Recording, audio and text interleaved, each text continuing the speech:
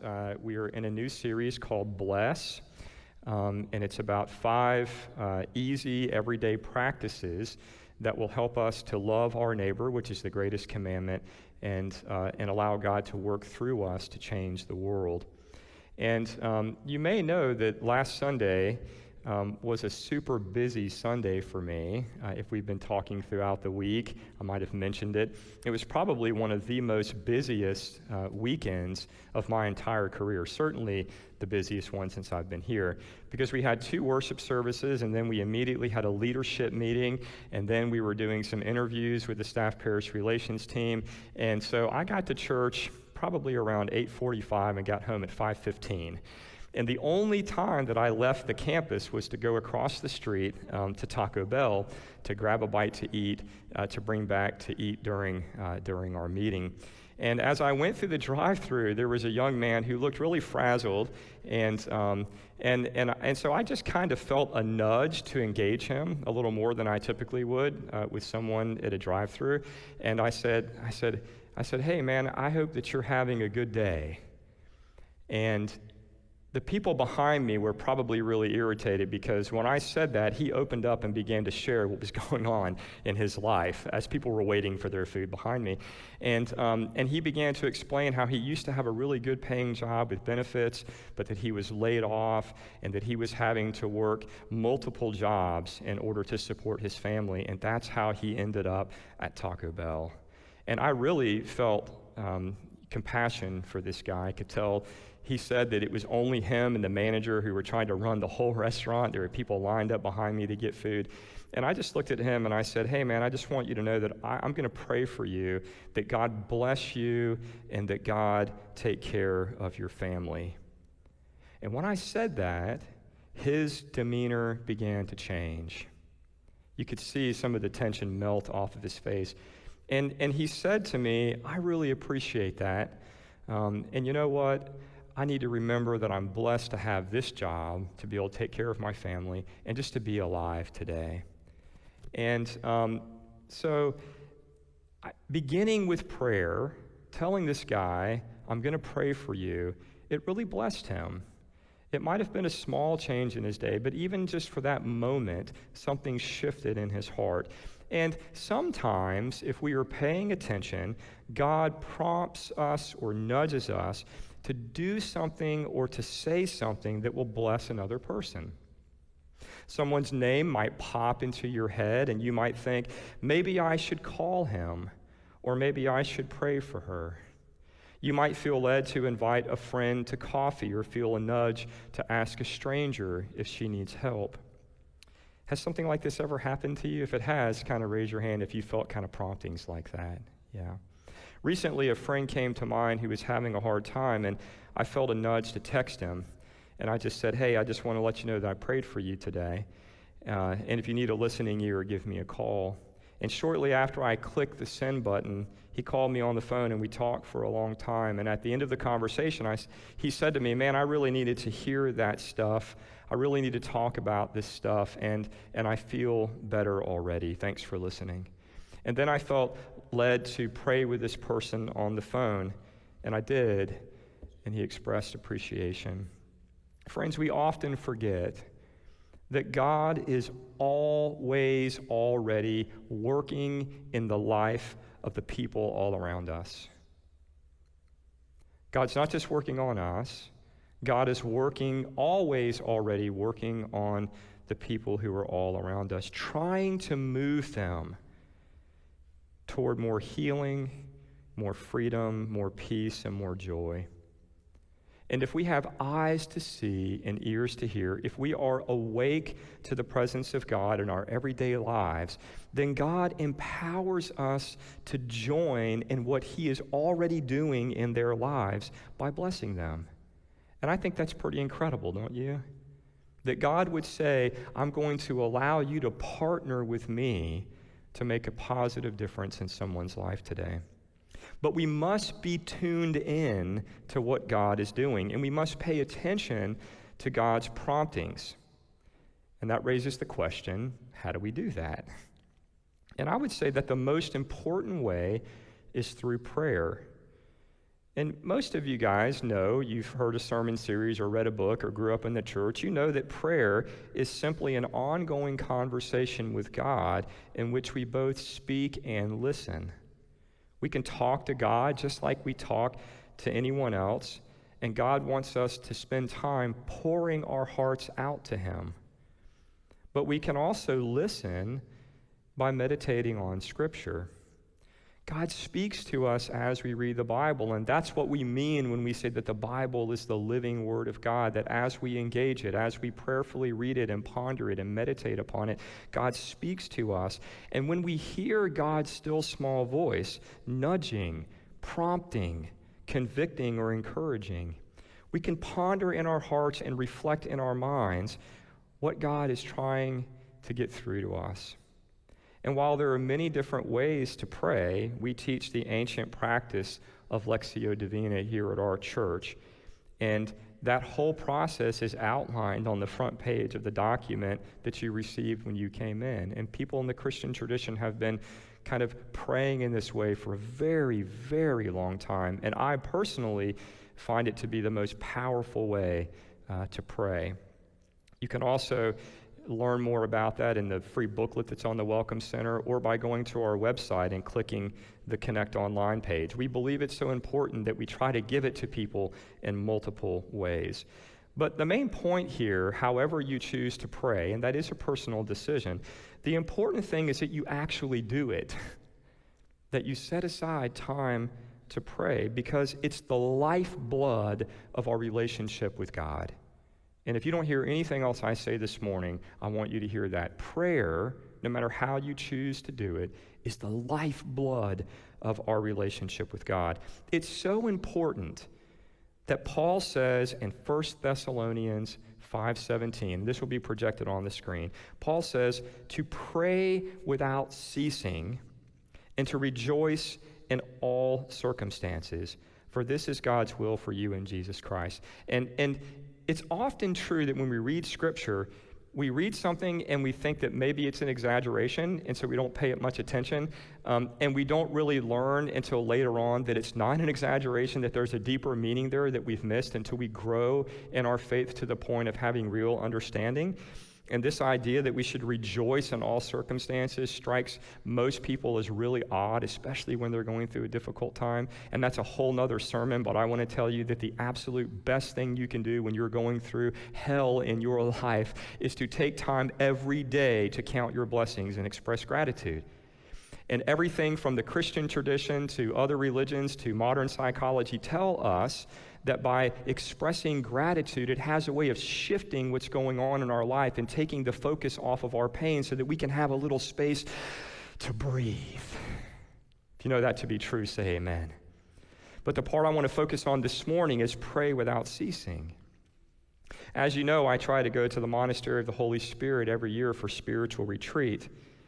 And the monks there take this call to pray without ceasing very, very seriously. And they use the analogy of breathing. They say that speaking to God is like breathing out, and listening to God is like breathing in. And like breath, which is necessary for physical life, prayer is necessary for spiritual life. And this can be seen in their practice of breath prayers. You guys ever heard of breath prayers? For example, they slowly breathe in as they silently say in their mind, Lord. As they're breathing in, they say that very slowly, silently.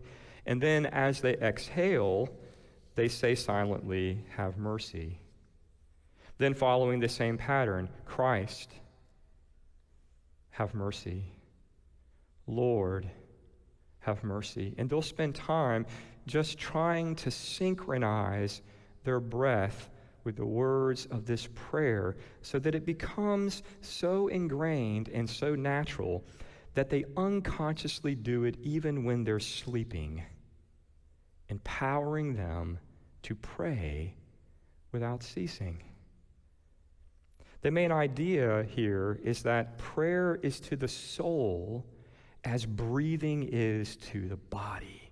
That's how important it is. Prayer is to the soul what breathing is to the body.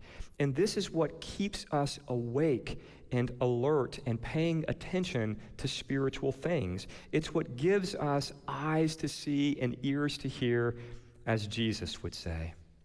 And in the context of this message, the principle is very simple. When you want to love people, when you want to live a life that regularly manifests the blessings of God in a way that is helpful to others, Jesus invites us to begin with prayer, which is precisely what he does. Now that sounds simple, but I want you to think for a minute. I was convicted by this, okay? Because I am a type A problem solver. And so when I'm faced with a decision, when I'm faced with an issue or a problem, my inclination is to jump right in and start using my intelligence and my resourcefulness and my will to be able to fix that problem. And it's often not until that doesn't work very well that I remember, oh gosh, I forgot to pray. So I'm not saying, it's not hard for many of us to pray throughout the day. We pray over meals. We might pray when we wake up, when we go to bed at night. If you're in a routine, that's great. But the principle here is not just to pray, it's to begin with prayer. And this is what Jesus does. He starts his earthly ministry around 30 years old, and it says in Luke 4, chapter 1, that Jesus, full of the Holy Spirit, returned from the Jordan and was led by the Spirit into the wilderness. And why did the Spirit drive? And the Greek word there, it's translated as led him into the wilderness. The Greek word there is more forceful. It's drove him into the wilderness. Why did the Holy Spirit drive Jesus into the wilderness? It was to fast and pray.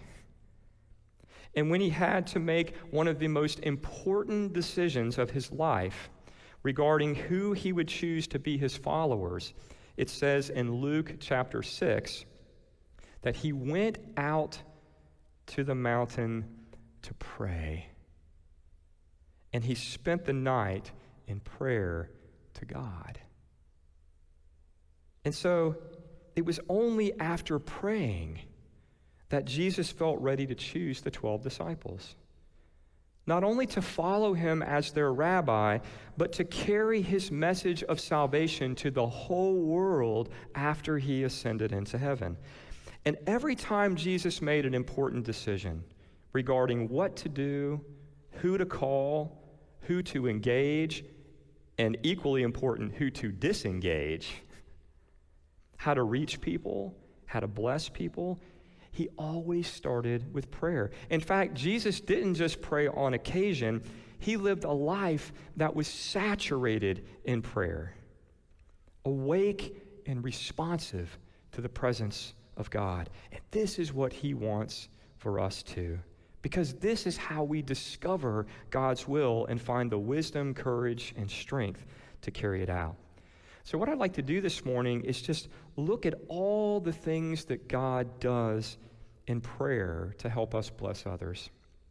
First, God uses prayer to open our hearts to the leading of his Spirit, allowing us to tune in to what he is already doing and helping us to recognize the promptings to join him in blessing others. God opens us up in prayer. And this is our starting point, and why we're not just called to pray, but to begin with prayer. Because if we're not being led by the Spirit, it is highly likely that we might misstep. Second, as we continue in prayer, God shows us who to bless. He will bring people to mind, and he will give you a desire to pray for them, which reminds us that we got to be praying about someone other than ourselves. Amen? And as you pray for someone, are you awake, church? This is really important. As you pray for someone, you start to see them differently. God changes how you see them. You start to see them not from your own broken perspective, but in prayer, God helps you to see them as God sees them. And this gives you a deeper understanding of their hurts, their habits, and their hang-ups, and consequently, it gives you a better understanding of their needs. And this evokes compassion and empowers us to listen to them without judgment, which is next week's topic. And as we see them through God's perspective with the eyes of compassion, God cultivates a desire inside of us to want to bless them. Prior to this experience, maybe you don't want to bless them, but through this experience, as God changes the way that we see them and evokes compassion, there is a desire that is born inside of us that wants to bless them. And as a side note, this is why Jesus tells us to pray for our enemies, which is as counterintuitive as rejoice in all circumstances. We often get tethered in anger, resentment, and even hatred when it comes to an enemy, all of which compels us to see him or her in a particularly bad light, and it makes compassion difficult, if not impossible. And this creates a kind of slavery that destroys us from the inside out. You hear people say all the time that if you can't forgive, the anger doesn't hurt the other person. They're probably not even thinking of you. The idea that you holding anger is going to hurt another person and that's your preoccupation, that's overestimating your influence over them. There's a good chance that you got angry with them and they got angry with you and they walked away and didn't give you another thought, but yet you're walking around constantly thinking about them, stewing in anger. And we are the ones that are hurt. There's an old saying that holding on to anger to hurt someone else is like eating rat poison trying to kill rats. It just doesn't work, right? And so if we obey Jesus and we actually pray for our enemies, and I want to ask you if you're doing that this morning, and we pray for our enemies, it can change. God can work a miracle in our hearts, not a magic trick that that we'll just all of a sudden not feel bad anymore, but God will begin to work a miracle in our hearts to help us to gradually see them differently. And when anger gives way to compassion, you will be set free. My chains are gone. I've been set free. It comes through praying for our enemies. So prayer changes how we see people and shows us who we ought to be blessing. Third, as we pray, God shows us how to bless people. After opening us up to the leading of the Holy Spirit, showing us who to bless, empowering us to see them through the eyes of compassion, God directs us in prayer as to what we ought to do. As I mentioned earlier, it could be as easy as sending a text message and saying, I'm praying for you, or as simple as inviting someone to lunch or inviting them to church. The main point is that God directs us regarding not only who we should approach, but when we should approach them, how we should approach them, and the ways that we can engage and bless them. And this is important because if we just charge in and we do what we want to do in our attempt to bless someone, we could actually offend them or alienate ourselves from them or push them away because it's not about us, right? It's about learning what are their hurts and where are their broken places and what do they need, and then selflessly serving them in the name of Jesus. Finally, prayer connects us to the power of God. Somebody say power. Say it again, power. God is powerful. If you have ever truly been in the presence of God, it is hard to stand up. It is hard to not cry, to have tears. It is hard not to be overwhelmed if you've truly been in the presence of God, because God is powerful.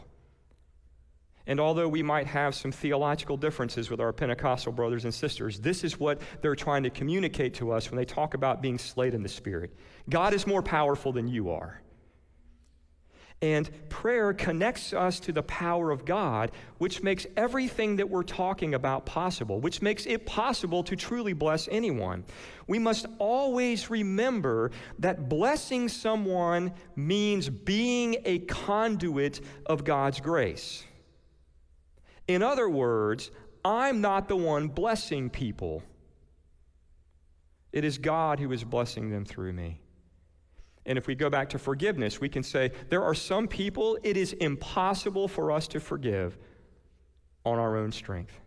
There are some people that have hurt us so bad, it is impossible for us as human beings to forgive them. But if we are obedient and do the things that Jesus says we can do, God can forgive them through us and in the process set us free. And so it's not about you using your willpower and your resources and how good of a person you are. I can forgive that person because they were so bad to me, but I'm pretty good. It's not about you. It's about being a conduit of God's grace and goodness. And without this power, without the power of the Holy Spirit that guides and directs and gives us the courage, strength, hope, and wisdom, everything that we need to bless people, then our efforts will fall flat. I'm not trying to minimize random acts of kindness, but I just want to tell you, there are a lot of good people in the world, and there are a lot of people who are doing random acts of kindness. And those random acts of kindness actually do help people. Sometimes it changes the experience of someone who is hurting for a moment. Sometimes it puts them on a new trajectory and gets them thinking about a new job. There are people who are being nice everywhere, but that's not what we're talking about. And the reason why is because if we are truly conduits of God's grace, if it's not us that is doing the blessing, but God that is doing the blessing through us, then the biggest blessing that people experience is not the specific action that we do. The biggest blessing is not the text message that we send or the phone call that we make or the conversation that we have or the lunch that we paid for. That's not the biggest blessing. The biggest blessing is that God works through that in order to draw people to himself. And so the way that God blesses people is not by having you buy their lunch, but by working through you buying their lunch to offer himself to them in loving relationship. It's all about drawing people to God. Because although we can do kind things to make a person's day better, only God can heal their hearts and save their souls. Now I want you to notice, man, I like this sermon. You guys all right? You with me? Yeah. So notice how everything that we've just talked about regarding the work of prayer happens in us. Everything we just talked about. It's God's work in us, and it is for others. Just let that sink in. Because I know from experience that sometimes I get upset with Emma and I pray that God change her. Or I get upset with someone in the church and say, God, change them. Or God, let them find another church. They're a thorn in my side, right? I mean, just going to be honest with you. I mean, sometimes we focus our prayers on other people, but it's important to note that everything that we just talked about in terms of what God does through prayer happens in us, and it is for the benefit of other people, which helps us to understand perhaps the most important thing that Jesus ever said, which is if you try to save your life by focusing on yourself, you will lose it. But if you are willing to lose your life in service to others, you will gain it. And it is prayer that leads us to this discovery, which is the secret to a happy and meaningful life. People say, what's the meaning of life? Well, give up your life in service to others, and you'll find the meaning of life. And then people say, just like when Jesus said to the guy, go sell everything that you have and come and follow me. When pastors tell most people, if you want a happy life, you got to go serve other people. Like that guy, they say, I'm good, and they walk away. And then they come back like 5 years later. What's the meaning of life? And it's like, the answer hasn't changed. It's your willingness to do what Jesus says if you want to experience it, right? Okay, I'm preaching another sermon. God uses prayer so that we can bless others God uses prayer to change us so that we then become conduits of God's grace that empower us to join Him in changing the world. And without prayer, none of this happens, especially since God sometimes asks us to do things that we don't want to do. Has God ever prompted you to do something and your natural response is, I don't want to do that, God? That was when God called me to ministry. I was in school to become a graphic designer, and I was majoring in advertising and graphic design. I was going to be an advertiser. And when I felt the call to ministry, the first thing I thought is, there ain't no way that I'm doing that. And all heaven laughed. Again, it all hinges on our willingness to begin with prayer. So, how do we do it? And this is how I want to close this morning. How do we begin with prayer? Notice I didn't ask, how do we pray? Right, I've already done various sermon series on that, and there are good books and podcasts and things on that topic. Furthermore, I've already pointed you to the ancient practice of Lectio Divina, so that's not my focus. What I want to focus on this morning is how to begin. Somebody say begin. I'm going to begin with prayer. And to help you, I've provided a tool in your bulletin. So if you look in your bulletin, you should see a handout that says the art of neighboring. I want you to pull that out. It's a great tool to get you thinking about who God may be calling you to bless. And it looks like this. So you can use this tool, okay? You can use this tool by beginning with your own neighborhood, like where you physically live. And if you look at that little handout, the house in the center represents where you live, and the 8 empty boxes around it represent the people who live around you. And what you do is you take this little handout and you write the names of those people living around you in the empty boxes. And if you don't know their names, well, then you need to find out. All right? Knowing your neighbors and being a good neighbor is not something that just was good in the 1950s. Like, we need to be good neighbors to people, right? And so I would encourage you to just go knock on their door and introduce yourself and say something like, hey, we're neighbors, and I just wanted to take a minute to introduce myself and let me know that if you ever need help with anything, I'm available. That's it. And then hear their name and walk away, and then go and write their name in one of the boxes. And if this suggestion makes you nervous, then you can just Google their address and pull up their housing record. But don't get hung up on geographical location. The goal is simply to write the names of 8 people that live close to you in the empty boxes.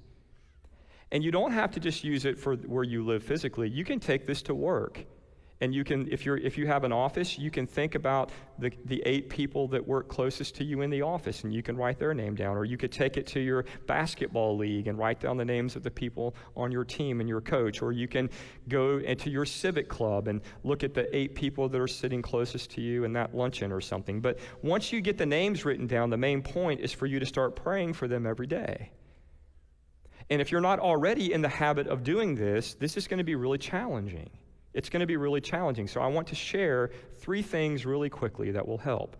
First, you need to plan. I'm sure you've heard the old saying, if you fail to plan, then you are planning to fail. This is just a piece of wisdom that has stood the test of time. If you fail to plan, then you are planning to fail. So plan time. If this is not something you're already doing, plan time every day to pray for the people on your neighborhood map, and set a reminder in your phone or put it on the calendar just like any other appointment that you might have. Is the appointment to go have a beer with your buddy after work more important than your decision to pray for the people in your neighborhood? But yet we'll put that appointment on the calendar. Why not put an appointment on our calendar to pray for these people by name? You have to plan, and then do it. Pray for them by name. Now, you may be thinking, well, what if I don't know them? How do I pray for someone that I don't know? Well, you can start by asking God to bless them. Isn't that simple? I don't know this person, God. I don't know what's going on in their life, but I pray that you will bless them and their family. And pray for God to do for them the same kinds of things that you want God to do for you and your family. Second, after you plan, prepare. As you pray, ask God not only to bless them, but to prepare you to bless them. Ask God to help you notice them. How many of your neighbors have become invisible to you or your coworkers? You just don't see them anymore, right? Pray for God to help you see them. And not only to see them and notice them, but to begin to see them as God sees them. And ask God to make you sensitive to his prompting so that when there's a nudge to engage this person in some way, you're ready to do it. And then third, ask God to show you how to bless them, to show you their needs, to help you know when and how to offer kindness and love. In closing, I want to remind you of two things. The first is something that Holocaust survivor Corrie ten Boom said, and I quote, "We never know how God will answer our prayers, but we can expect that he will get us involved in his plan for the answers." In other words, God intends prayer to mobilize you so that you can join him in blessing others. And if your prayer is not leading to action, something is wrong, and we need to talk. Finally, I want you to remember that following Jesus is not meant to be comfortable. I know we got communion, and I'm not going to go on about this, but I need to tell you, friends, I think that one of the absolute worst things that has happened to Christianity in our country is that people have turned it into a tool to help them realize the American dream so that they can become comfortable. So if I follow Jesus and I'm a good moral person, then I'm going to be able to get a good education, I'm going to be able to meet my spouse and get married, and I'm going to have kids, and I'm going to have a nice house, I'm going to be retired comfortably.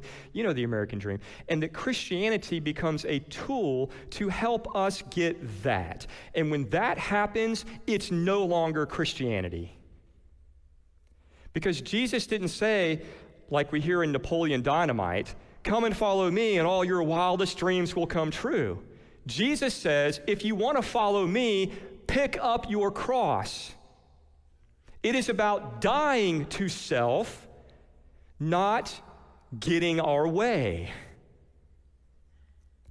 I'll come back to that another Sunday. But following Jesus, the goal is not to make you comfortable. The goal is to change your life. As Paul said, to make you a whole new creation. And anything short of that is not a worthy goal. It's just not. Christianity is not meant to give you tools to tweak the life that you've already chosen for yourself, to make it better so that you can feel good and not have pain. That's not what it's about. Jesus says, I don't want to tweak your life. I want to kill your ego. I want to crucify you so that you will die in order to be raised to new life and made a brand new creation. And so, when you start praying and God starts showing you who to bless and how to bless them, you better be ready to step out of your comfort zone, because it won't be about you. And that, my friends, is the good news of the gospel this morning.